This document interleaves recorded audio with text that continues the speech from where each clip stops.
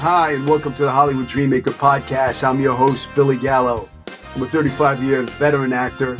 I'm the kid who came out to Hollywood with $200 in my pocket and a one-way ticket when I was 18. Didn't know a soul out here, and I've been living my dream ever since.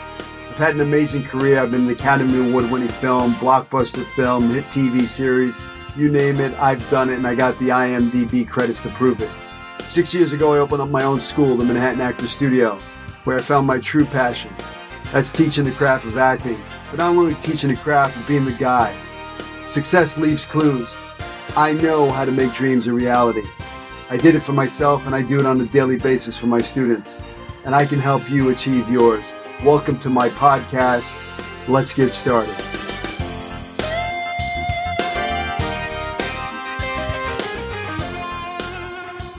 Welcome back to Hollywood Dreammaker. I am super excited to introduce my guest. He's a lifetime member of the Actors Studio. He's faculty at Lee Strasberg Theater Institute. He's appeared in over 150 films, television shows, and video games. You may know him for his work in Gemini Man opposite Will Smith, directed by Ang Lee, Indiana Jones, directed by Steven Spielberg, Mission Impossible, opposite Tom Cruise, Air Force One, opposite Harrison Ford, The Curious Case of Benjamin Button, opposite Brad Pitt, directed by David Fincher. I mean, he's been on countless TV shows, stage productions. He's the actor's actor. I want to welcome Ilya Volok. Ilya, welcome to the show. Thanks so much, Billy. It's good Thank to you. see Glad you, to be friend. here. Same. It's Thank been a you. long time. I haven't seen you in a long time. I want to set this up, Ilya. Yeah. So the reason why I created the Hollywood Dreammaker podcast is because I want to inspire artists to follow their dreams. A lot of people have the dream of Hollywood, and my guest, you including, have very inspirational stories. Your story, your journey into Hollywood, for me, it's very similar to mine. I came out to Hollywood with $200 in my pocket and a one-way ticket, and I didn't know soul in Hollywood. And I've been blessed to be living the dream. And when I did a little, research on you, you came out to Hollywood with $300 in your pocket, but you didn't speak any English. And you came out here with this dream to become an actor. So give a little insight to what that journey was. Exactly. It's also, I was coming, again, I had this dream to continue my acting career, which started in former Soviet Union. I just graduated from the Moscow Art Theater, and also I was invited to 4 theaters, including the Moscow Art Theater. It's a pretty big, it's pretty big deal because it's hard to, upon graduating from any theater school, it's hard to, stay in Moscow in the center of the theater world. You can end up in some provincial towns, working, but to actually get invited and stay in Moscow, it's not that easy anyway. So, but I had to make that choice. I rejected the invitation and I came to, LA. Yeah. How old? Yeah, I was like 25. So 25. Okay, so where did the bug come in? When did you know you wanted to be an actor? You were studying at the Moscow Arts? Yeah. Well, originally before Moscow Art, I was on a path. I was a professional athlete. I was in rowing, the crew. And we went to, World Championship when I was 18. And then the natural path was to, I went to become the coach, studying in, it's like a sports college where you get a four-year degree and you basically become a coach. But after 2 years of studying, I realized it's not something that I want to do. I something has changed inside. Something was like boiling inside of me. I didn't tell anyone.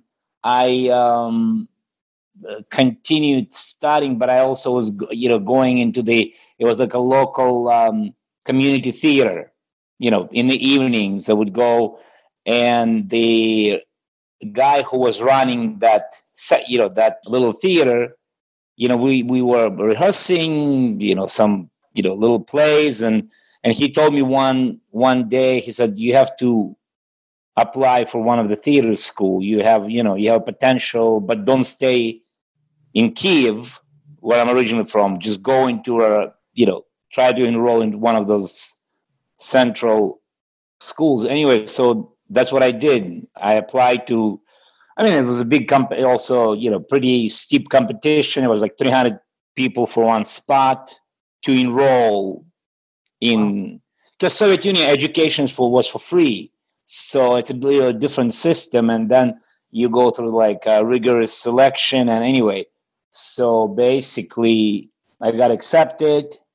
And then in the Moscow theaters that I studied for years. And then basically after that came to LA. So you studied your craft for 4 years before coming to LA.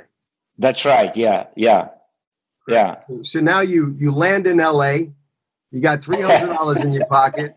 You don't speak any English. What happens then? How do you start out? What's the journey? How do you get an agent? Well, the journey I was, first of all, of course I had to make some kind of a living somehow. So I was doing all kinds of jobs. I was working in this, deli. My first job was cutting sandwiches in this deli. It's right there on Fairfax and Sunset. It's called Almore's Liquor, right there, right across. I think it's right across the Greenblatt. Yeah, I know the place. Around that. Yeah, Almore's. Yeah, I was cutting. I was cutting sandwiches and learn how to make a chicken curry salad and stuff like that. Then I was, working at I think it's just that chain just started on Melrose, close to Highland. There's California Chicken Cafe. So I worked there for a couple of months, and then I think it was my lucky, in a way, turn, because one of my first friends, who was, the Russian guy who came a little earlier, and he already started. He actually the one who told me about, getting an agent and how you do the, headshots at that time. So he was leaving a job. He was working at the cemetery at Mount Sinai, right next to Forest Lawn, and he had a position. It's a funeral service director, but so to get that kind of a job, it was like, he just, recommended me because they needed like somebody who Russian speaker, just because they have like some, people from the, the Russian customers who, have their family members. But anyway, so I got that job. Really, when I got there, I thought like, wow, man, I am, compared to, the deli, man, I felt like I'm in heaven, literally. Okay, so now you got the job. You got the job. You're making a little money, right? How do you get an agent? How do you get a manager? How do you get representation? What'd you do? What were your first steps? Well, basically, again, the same guy who referred me to this job, he told me, he actually referred me to the agent. There was the agent who actually was specializing in like Eastern European. He had some, Russian, from the former Soviet bloc, people. He basically took me on, and he started sending me out. I think at the first, while I was still working on that cemetery, he sent me, I remember one of the first auditions that I had, it was for the movie Love Affair with Warren Beatty and Annette Bening. It's that thing on the boat, and I got pretty close to that. I didn't get the role. And then I realized that I need a flexibility, because, that schedule and that cemetery job didn't allow, I had to really work hard to get out of this. So anyway, so that's how, happened with the agent. But then right at that, but like after 2 years when I was working at the cemetery, I had to take another step into unknown. I had to leave that job, but it was a safe job, that cemetery job with the, regular paycheck. And I went, there was a position at the different cemetery to work on commissions, selling graves. But that was no guarantee, nothing, money, you just, so that was another step. But I knew I had to follow what I wanted to do. I had an agent. I had to go for auditions. I have to be available for work, if I book it. So and then, yeah. So now you got the job. You moved to the more flexible job, right? Yeah. You can go out on auditions. So tell me, what's the first job that you booked? The very first, when I started working on that cemetery selling graves. That was 93 in July. I think right after the 4th of July holidays, they hired me. And in October of that year, I got the job in this movie it was a movie for Showtime, actually, directed by and starring Michael Anthony Hall. Okay. And he brought in Robert Downey Jr. for cameo parts and Samuel Jackson. It was before the Pulp Fiction. Before Samuel Jackson, I remember people know him, they were treating him like he was already, recognized, but he was no A-list movie star, but he was playing the cameo in that film. Anyway, so that was my first job, which is they Taft-Hartley me into and the job was the job was like a supporting lead. One of the main, there was a music band of the Michael Anthony Hall, him, his girlfriend, and I was like a sidekick, the drummer. So that's what got me started and, got me into SAG. And that was end of 93. And when did you come out? What year did you come out? What year? I came out in 1990. So it was exactly 3 years later. Years later. So now you're here for 3 years and you're doing odd jobs, making sandwiches, working at a cemetery, and going out and kind of paying your dues. You're working jobs to survive, and now you're starting to go out on some auditions. And 3 years later, you land your first job. You get your Screen Actors Guild card. That's right. And then what happens from there? It wasn't like I started making a living right away at acting. So I was still until 95, another 2 years, and I booked this movie in Africa for 2 months. HBO, or I ended up being there 3 or 4 months. That was the end of 95, where I pretty much already kind of started basically making a living from the acting jobs, You're 5 years into LA and you're starting to make a little bit of a living as I started making it. Then, same year. So the 96, the Air Force One, So 96, you book a nice part on Air Force One opposite Harrison Ford. Yeah, that was a good, that was 2 months thing.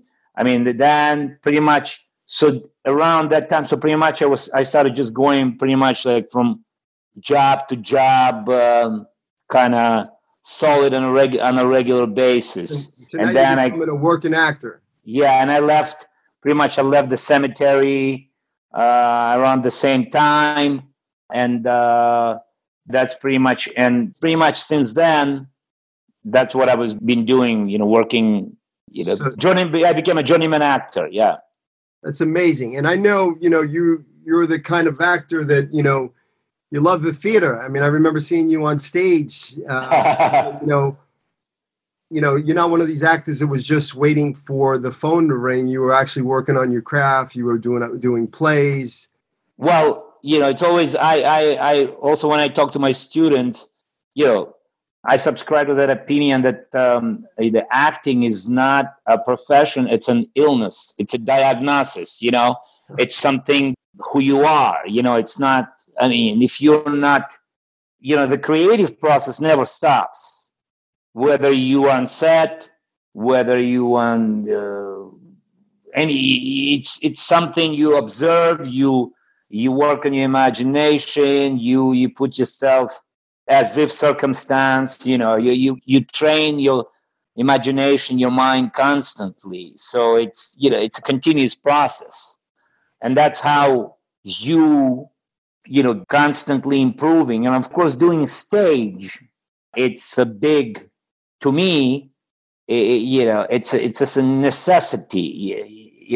That's how you also grow, and that's how you become better and better. Just to, because if you're just looking at it like, go from one TV guest spot to another guest spot, I mean, yeah, there's a lot of people who do that, but acting is so much more than that. I remember talking to Martin Landau, God bless his soul. I mean, he passed away about 3 years ago, I think. Yeah. And at the Actors Studio, yeah, and he was running, he was running acting sessions. And I told him like how appreciative I am to be a member of that. And he said, yeah, I said, I don't know, without the Actors Studio, or I don't know. He said, yeah, it would be like some people who are in this business for the wrong reason, so, I mean, you have to know for yourself why you're doing this. And why do you do it? Why? Yeah, why? I think it's what they call to be an artist, or to have an artistry in yourself. It's something that you then start to identify yourself as. I guess it's like a part of the, like, again, I don't want to sound too, how do you say, highfalutin, too fancy, like it's something like you breathe air, you need that, it's I guess it's part of the self-expression. Yeah, well, I mean, actors, I mean, it's in you. If it's in you, it's in you. I look at it as it's a gift. Not everybody gets it, and you have it, and it's your obligation to, use that gift and make a difference and touch people's lives on, with what you do. Yeah. I love the fact that you teach the craft. I mean, what is your approach to the craft? I mean, I know you're Lee Strasberg method, the method is the Stanislavski system. I mean, what is your approach to the craft? Well, I look at it. I mean, to me, it's pretty much all the contemporary acting is based more or less on Stanislavski's method. I mean, all the Lee Strasberg, Stella Adler, Sandy Meisner, they all derive from that system. They just took some parts of it and built it on that. But it's pretty much, I mean, when you read that, all of them, I mean, it's Stanislavski, it's pretty much, because Strasberg and Stella Adler, when they were in New York, inspiring actors, they went to see, I think in 1925, when the Moscow Art Theater came to New York, they came to see one of the productions. And then some of the actors stayed in America, Richard Boleslavsky and Ludmila Uspenskaya. I forgot her first name, but the last name was Uspenskaya. Well, Americans pronounce it Uspenskaya, but it's Uspenskaya. Anyway, it doesn't matter. I mean, and they established a school in New York, Boleslavsky and Uspenskaya. That's where Strasberg and Adler went to study. But those people, they were collaborators, students of Stanislavski. So it goes from, and then the group theater in 1937 was set up on the model of Moscow Art Theater. The group theater in New York, which is Lee Strasberg, was part of it, and then out of that, in 1947, the Actors Studio come out. So it's the same. It's basically everything is connected to the Stanislavski and the Moscow Art Theater. So for any actors that haven't, you mentioned Boleslavsky, his book, Six Lessons. Acting Yeah. for Six Lessons is a must read for a young actor.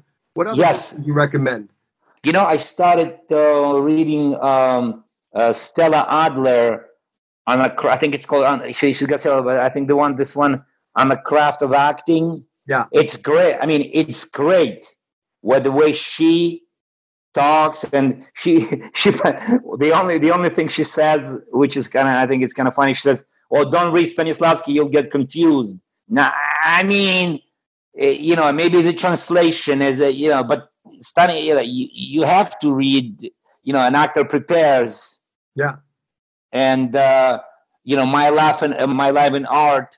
Stanislav. I mean, it's all.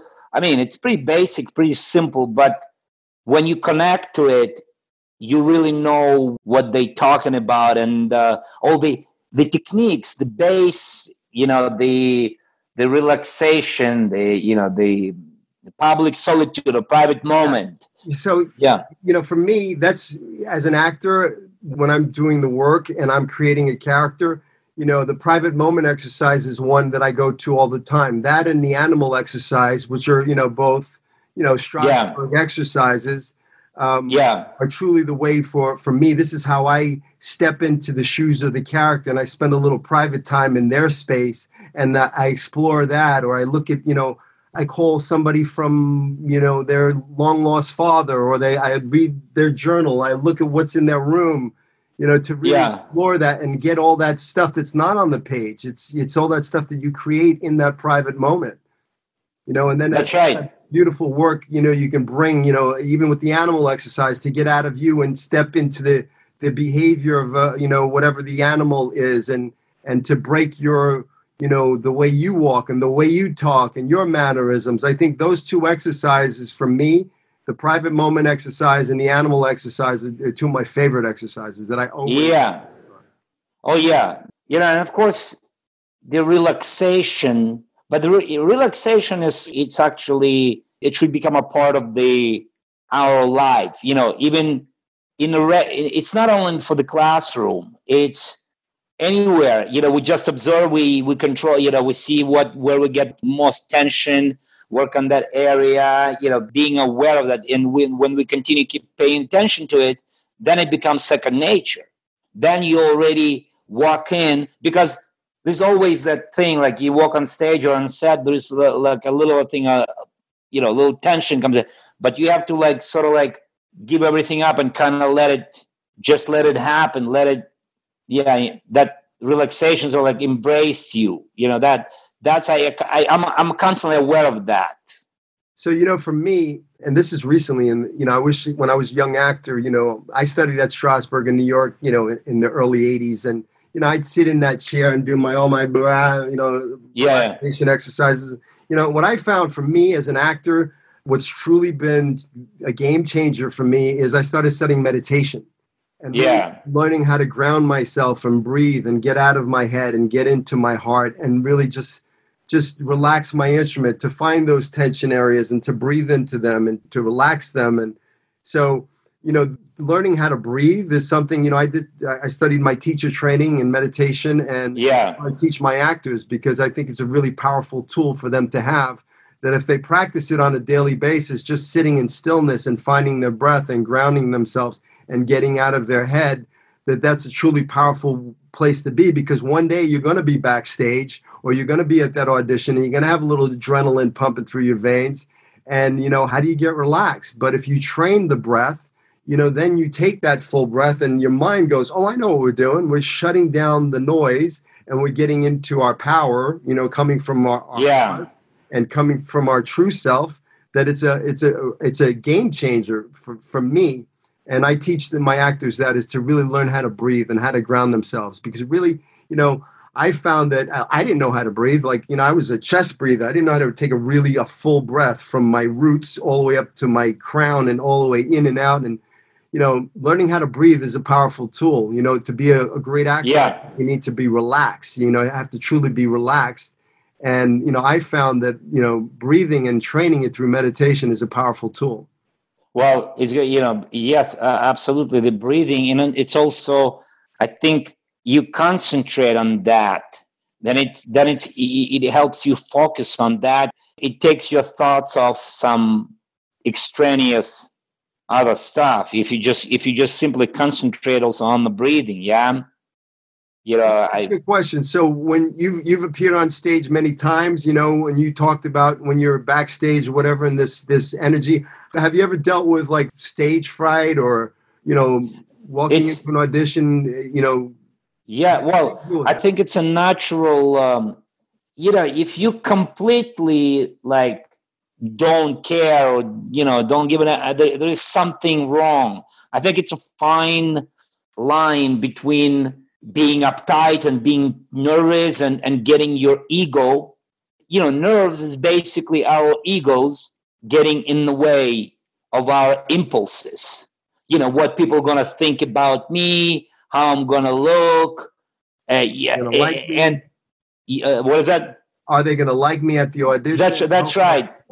That's right. Yeah, that's the ego stuff, but little adrenaline, it's helpful because it puts you into this, specific mode, and then I guess the main task is to know how to direct it, your inner, how to apply it to the, given moment, or, how to focus. But it's nothing's wrong with that, having, adrenaline. There's always like, you preparing to go on stage. There's always adrenaline going and excitement. And I love that. So you just said excitement. For me, I think that excitement is like batteries for an actor. You want that, it's like Michael Jordan in a game and the clock's ticking and the adrenaline's pumping. He's got it. That adrenaline gives you that laser focus to really be able to go and make that shot. And I believe it's the same thing. I think the problem is with some actors is they let that excitement, they turn that into nervous, and then they get into their head and they go, why am I feeling this way? Oh, I shouldn't be feeling this way. And that can get in your way. So I don't like the word nervous. I like to just say it's excitement. You're excited. You're doing what your passion is, what you love. Your heart is pounding a little harder, because for me, when my heart beats a little faster, it tells me that I'm doing exactly what I'm supposed to be doing.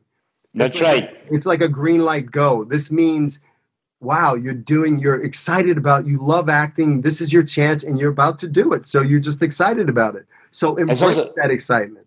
Yeah. And it's also something I discovered for myself. And I found this, like sort of like an image for myself. Your craft, what you do, how you train yourself, you're building a boat, to go on a journey, whether it's an hour, 2-hour play, or you go on. So all this craft, and you get into the boat, and you have to trust the wind and the sails. You don't have to struggle to control it and make sure, let it just glide, and it will take you somewhere. Might bring you to a beautiful island, or it might be beautiful to an island not that beautiful, but it will bring you somewhere. And that's the process, to me, of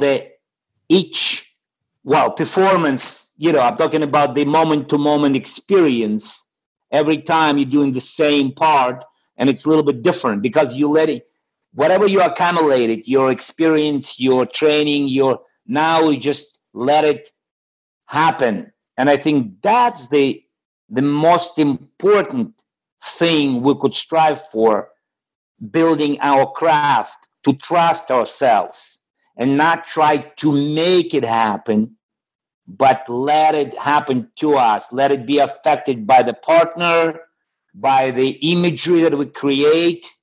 Let it affect, don't try to grab it, but let things happen. And that's not an easy thing, because if we have that thing, I have to be good, I have to be impressive, here I'm going to be more expressive, temperamental, then it becomes performing rather than living moment to moment. And that's what I continue to learn. And, when those moments happens, that's like the top. That's where the work comes in. That's where the training comes in. You know, it's all that hard work you put in to build that boat. You know, it's that preparation. You know, the more prepared you are, the better you're going to be. If you fail to prepare, you've prepared to fail. Your boat's going to sink. If you don't have that boat and you haven't, you know, built a strong boat, you're going to fail. Yeah, but also when you build that, you build it to have ability to let it go, to trust it. That's, I think, besides building that, Sure. Besides all the training, all the exercises, but then it comes a point knowing that, it's going to be fine. I could start the scene, you know, let's say the actor, it says the Joe or whatever, Richard screams angrily. Well, it doesn't mean, you know, screams. He might be screaming inside of his head. But to be so, you get to that anger, whatever it is, you know, you don't have to force it, you know. Trust your instincts. Yeah. And I think that's the essence of the skill and of the work, to get to that, to be, not to try, not to drive it, not to try to make it happen. You not to, I have all this passion, I have all this talent, and I want to but also be not afraid to be affected by things. And maybe, you know, I'm not going to even, okay, the last rehearsal, I went with the impulse of, for example, screaming, and and it was good, whatever, you know. But this, maybe it's just totally different, something different happening with me, and it's all organic and connected, and it could also be like that. So, you know, being in the moment and really. That's right. That's, you know, whatever the circumstance of the scene are, just being that and really listen and react and just being that without any, you know, preconceived idea on where it's going to go, or this is where that's right. Going, you know, because then that's acting. That's not. That's right. That's I think that's the essence of the skill of acting. I think that, you know, to trust your instrument, trust yourself, trust your impulses. So if there's a young actor listening to this and they have this, you know, what do you recommend? Like, you know, maybe some exercises or something that they should do on a daily basis to train that. Like we mentioned, like you said, the private moment is great. The relaxation, you know, it's one of the Stanislavski's, the 3 circles of attention. Let's say you concentrate right here on your desk, right here. Then you switch your attention to a little bit outside, like in the room. And then you go all the way to like a next building or a house, and you switch your circles of attention. There is limitless amount of different, you know, exercises, working with the objects, treating, let's say, an object. Let's say even if you usually do it in a group, you pass it around, and let's say I'm carrying this, you know, the notepad, whatever. Now I have it as a hot cup of tea, you know, so I treat it this way, Then I take it as a flower, you know. It's just one of those, you treat an object in a different way. You know, I love also, I remember, you know, reading Michael Chekhov, and he had great exercise for himself. Like, for example, he would go out, you know, and when he was like walking on the street, and he would like pick a person, and he would imagine that person like is carrying a bomb. So in his head, he would follow that person and treat that person as, you know, dangerous.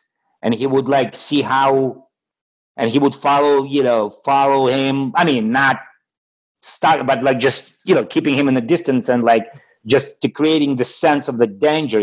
Then he would switch and imagine that he's the person who's the perpetrator, and how that changes the, you know, his behavior. And love that. Stuff. I mean, there's a lot. I mean, of course, there is also a lot of exercises when you work with groups. You know, do 2-on-2. I like one of the exercises, the physicality, like with the imaginary. Let's say 4 people get involved, and they have to move this imaginary car that gets stuck. So this way your whole body gets involved, yeah, and you pushing and trying to find a ways and coordinate with each other, how to get this dead car out of the mud, and this way it's a group effort, and involves the physicality, and sense memory is also a big part of this. I mean, the Strasberg built the whole aspect or the whole array of exercises and sense memory. You probably you know that drinking, starting with the creating a cup of tea, and then going I held that glass of orange juice for a long time. Well, I mean, it's all about some people maybe even like make fun out of it, whatever, but it's how you make it real for yourself. Sure. You could, again, this simple exercise could be very significant if you keep creating and keeping your focus and imagination. It could go forever for you, and as long as you're using your mind, imagination, and making it real for yourself. I mean, that's... One day you're going to show up to a set, and they're going to hand you a glass of apple juice, and they're going to tell you it's a glass of scotch. And you that's right. Sensorily, taste that scotch. When you taste it, what does it taste like? How's it feel going down my... Yeah, exactly. So I love, kind of just becoming aware of behavior and observing, just humanity. I love people watching, because I always look at people and I go, well, look at that hat on that person, or look at how they walk. Or one day I was outside of my studio, and there's a boxing gym, and I was sitting and I was just observing out the window, and there's a Walgreens parking lot across the street from me. Yeah. And this guy, it was like December 24th, like, the day before Christmas. And he's walking around the parking lot, and he's got a hoodie, and he's smoking a cigarette, and he's moving around a lot. And I could see him like peeking into cars, and his behavior was like an acting class. I was just observing his behavior, man.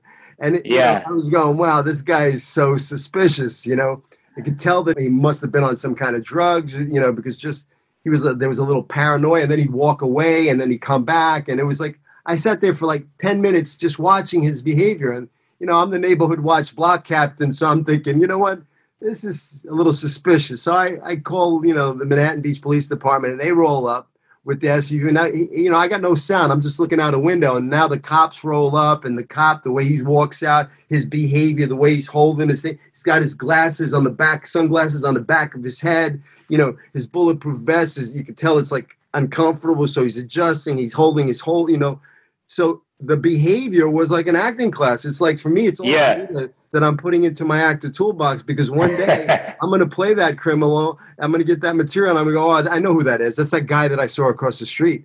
Or, I'm going to play that cop, and I'm going to go, oh, I'm going to use that behavior. It's those little, it's the details, it's the little things, and it truly, for me, when I create a character, that's what I want to find. I'll give you a quick story. When I did Pretty Woman with Gary Marshall, it was a much darker film about drugs and prostitution, and I was the pimp, the drug dealing pimp.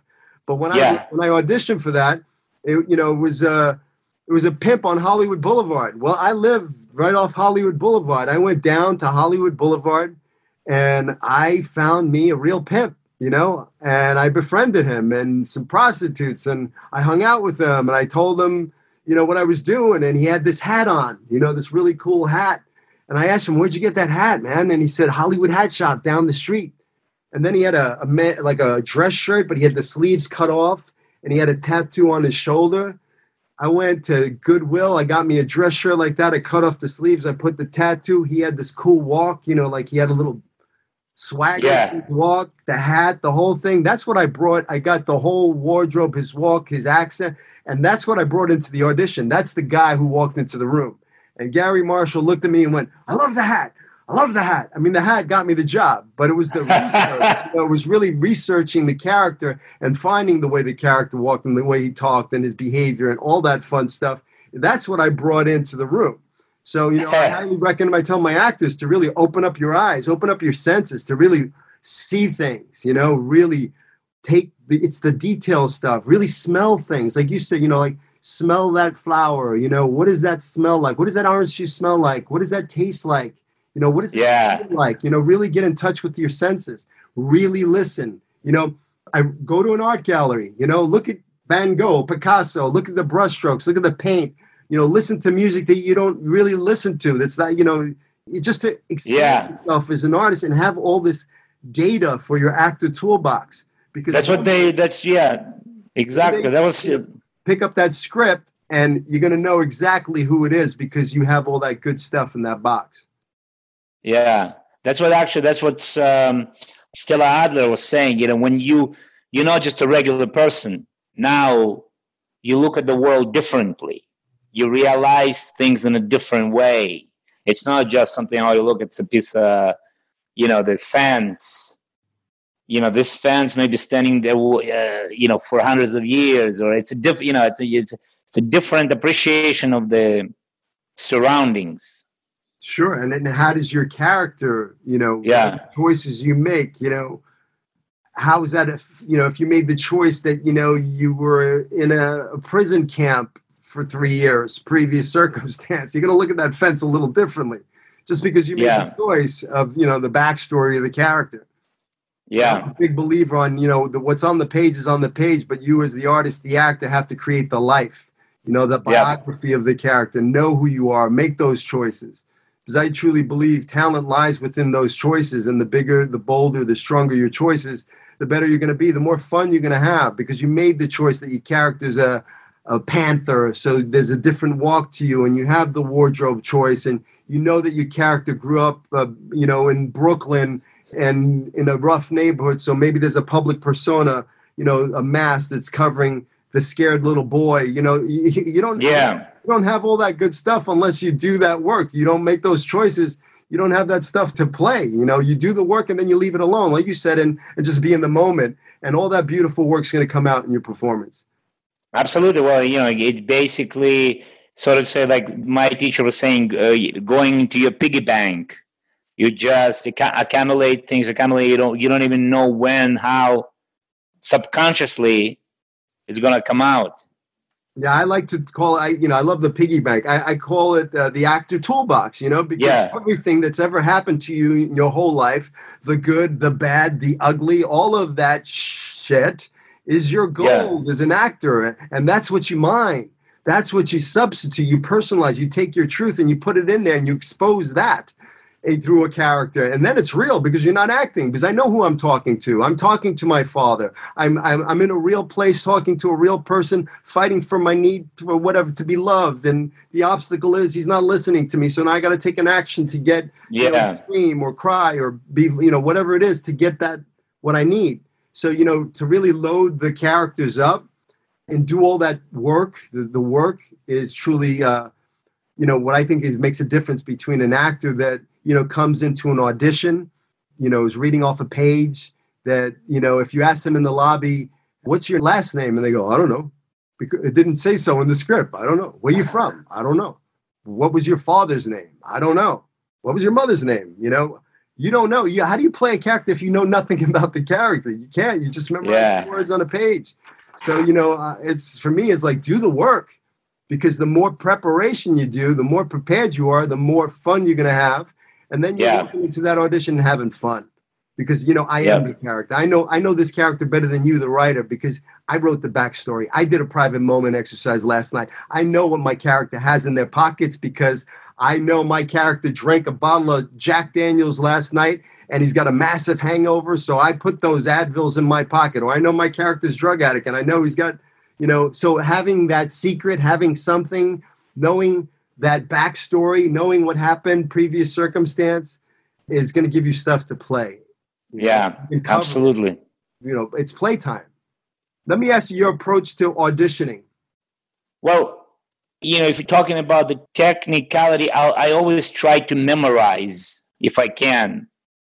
I mean, because to me, it's just my personal thing. If I have enough time, because it frees me. It's freeing me more than just holding a page. And then again, the ability to make strong choices and go with it.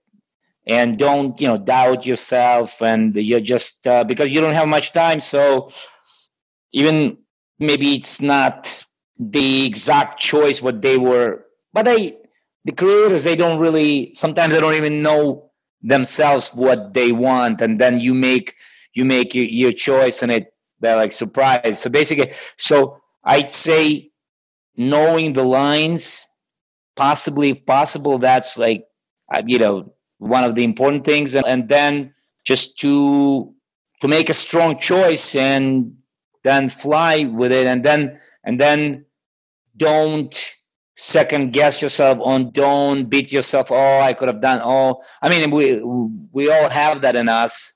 Like, oh man, yeah, I should have. I should have done that.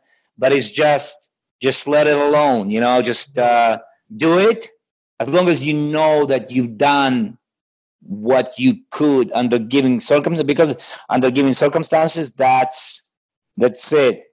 Because it's always not enough time. It's under, we have 100 things to do and this and that, but just give everything you can, and then just leave it alone. Forget it. Next, Yeah, and don't sweat too much over it. Drive yourself crazy if you second guess. I should have, would have, could have, and I think, I mean, I truly believe your job as an actor is to go into that auditioning room, make some big choices, be more prepared than the next actor. If you get that call from your agent at 8:00 at night, that you have a producer session the next day at, 10:00, in the afternoon, outwork them. Don't sleep. Get those lines down, go in there, because I believe outworking, out-choicing, out-prepping, out everything the other actors is the way to go, because they can't even compete. Their head's in the page. You're not. You're free. You made some big choices. You're playing. And then, like you said, leave it alone. You do your job, and then you walk out confident, which is a really important thing, because even if you had a shitty audition, you should be thinking, I rocked this audition. Because, a casting director can see that behavior on you and go, oh, he did good, because your behavior. I mean, you may have rocked the audition. You walk out with your head down because you're thinking, oh, I could have done it better. You're telling me you did bad. So it's really that. Yeah, that's right. Yeah. It's really important. A lot of actors don't know your entrance and your exit are just as important as your audition. What the words that come out of your mouth in that room are just as important, So it's really being able to give them all the right words, tell them, plant awesome seeds in their brain that you're checking all the boxes. Well, this guy's prepared, he's polite, he's professional, he's like, well, I want to work with this guy, you're directable. If the director gives you some direction, well, you better give them exactly what they asked for, because they want to know you're directable on the set. If I need you to give me a little more anger, well, you better give me a little more anger. So, that's right. It's really about doing the work, for me. It's just you gotta outwork everybody. You got to want it. You got to be hungry. This career, you got to be more hungry than the next guy. This is not something you go into and you give 50%. This is something you have to give 150%. You got to want this more than the next guy. You got to be relentless in your pursuit to this, because it's a roller coaster ride, and you're going to have your ups and your downs, and there's going to be times where you have self-doubt and you go like, what am I doing? Have you ever had some self-doubt of your career choice? Of course. Yeah. I mean, it's always, it's over the years, of course, you develop that thing. Okay, I did what I could and just let it go. And you look at your successes versus failures, but it's part of the human thing. We're always, vulnerable anyway. It's just how to minimize that. These are usually about 35 minutes. I really enjoy talking to you about the craft and everything, but I got to cut it short. But what I wanted to, just ask you a couple quick, things is, if you had to impart some wisdom, some of the knowledge that you've learned over the years in the game in Hollywood, what would that be to that young artist thinking of maybe, they have this dream, or maybe they live in Russia and they have this dream about being an actor, but everybody's laughing at them and telling them that it can't be done and you're crazy and it's a pipe dream. What would you say to them? Well, I think, again, it might sound like a cliche, but you have to follow your passion, your impulse, no matter how sometimes it's scary it is. And also, like somebody said, and I love that, actors, we have to have the optimism of a tennis ball and a skin thick as the elephant. So we have to combine or try to get those qualities, because we're going to be knocked down and we have to get up and keep going, no matter what happens. It's one of my favorite, and I used it in this one-man show I did. I co-wrote actually with it's about this. Anyway, there's a quote from Chekhov where Nina, the seagull, the girl from the seagull, the lead character, she was telling to Constantine at the end of the play when she meets him, and she tells him, she was an aspiring actress, and she went to this journey with the professional theater, and she said, you know what, I realized now, after all these years, it's not the sound of applause what matters. It's the ability to keep going no matter what happens. So I think that's the love it essence. Is we love it. But disappointments happen, but we have to keep doing it. Yeah, finding strength. Never quit. You keep doing it.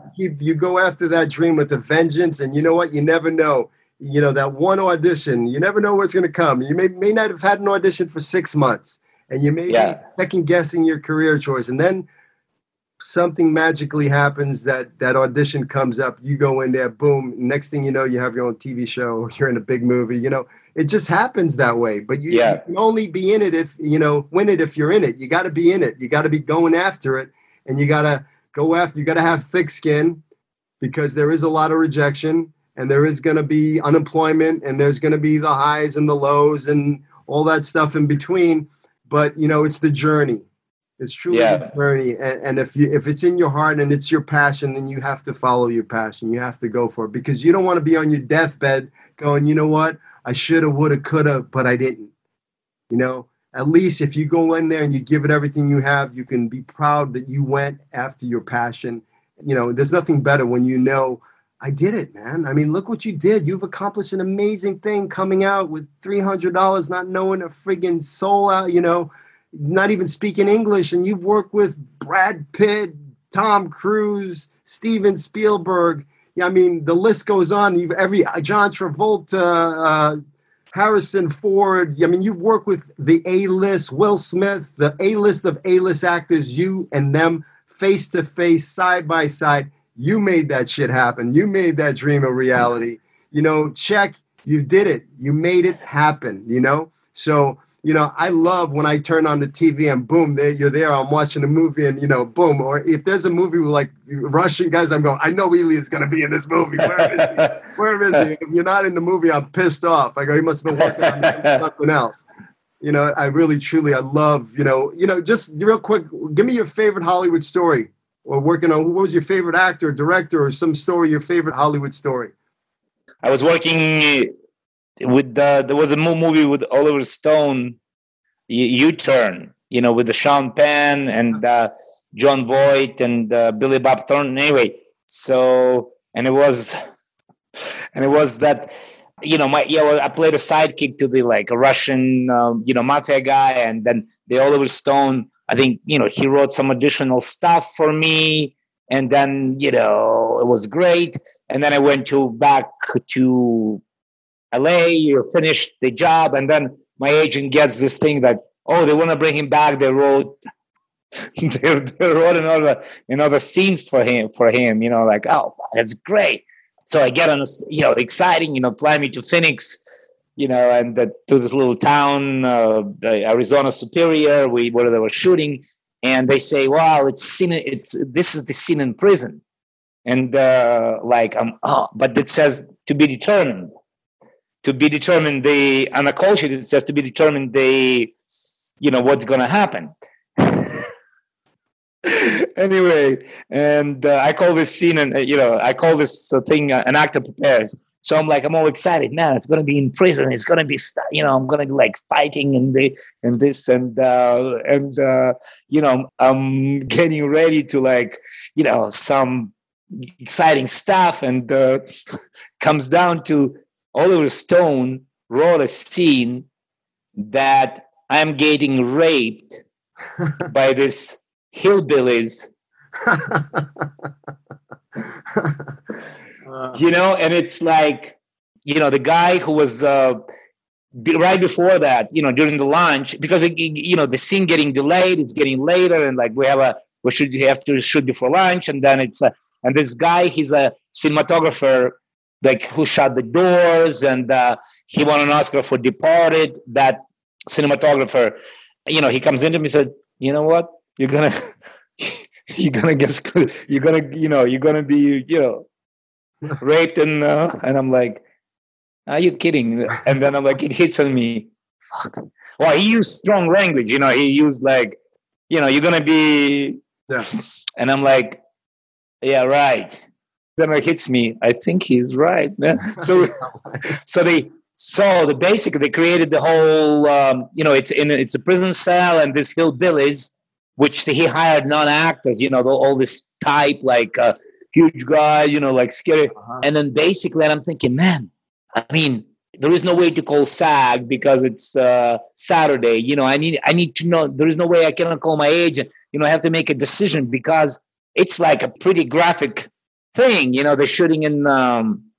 Anyway, so it was okay. I mean, they ended up, they I don't want to go into it was okay. I actually made some of the acting choice that actually, kind of, worked. Anyway, but then he didn't end up on screens because he did 300 screenings, and the last moment he decided to cut the whole.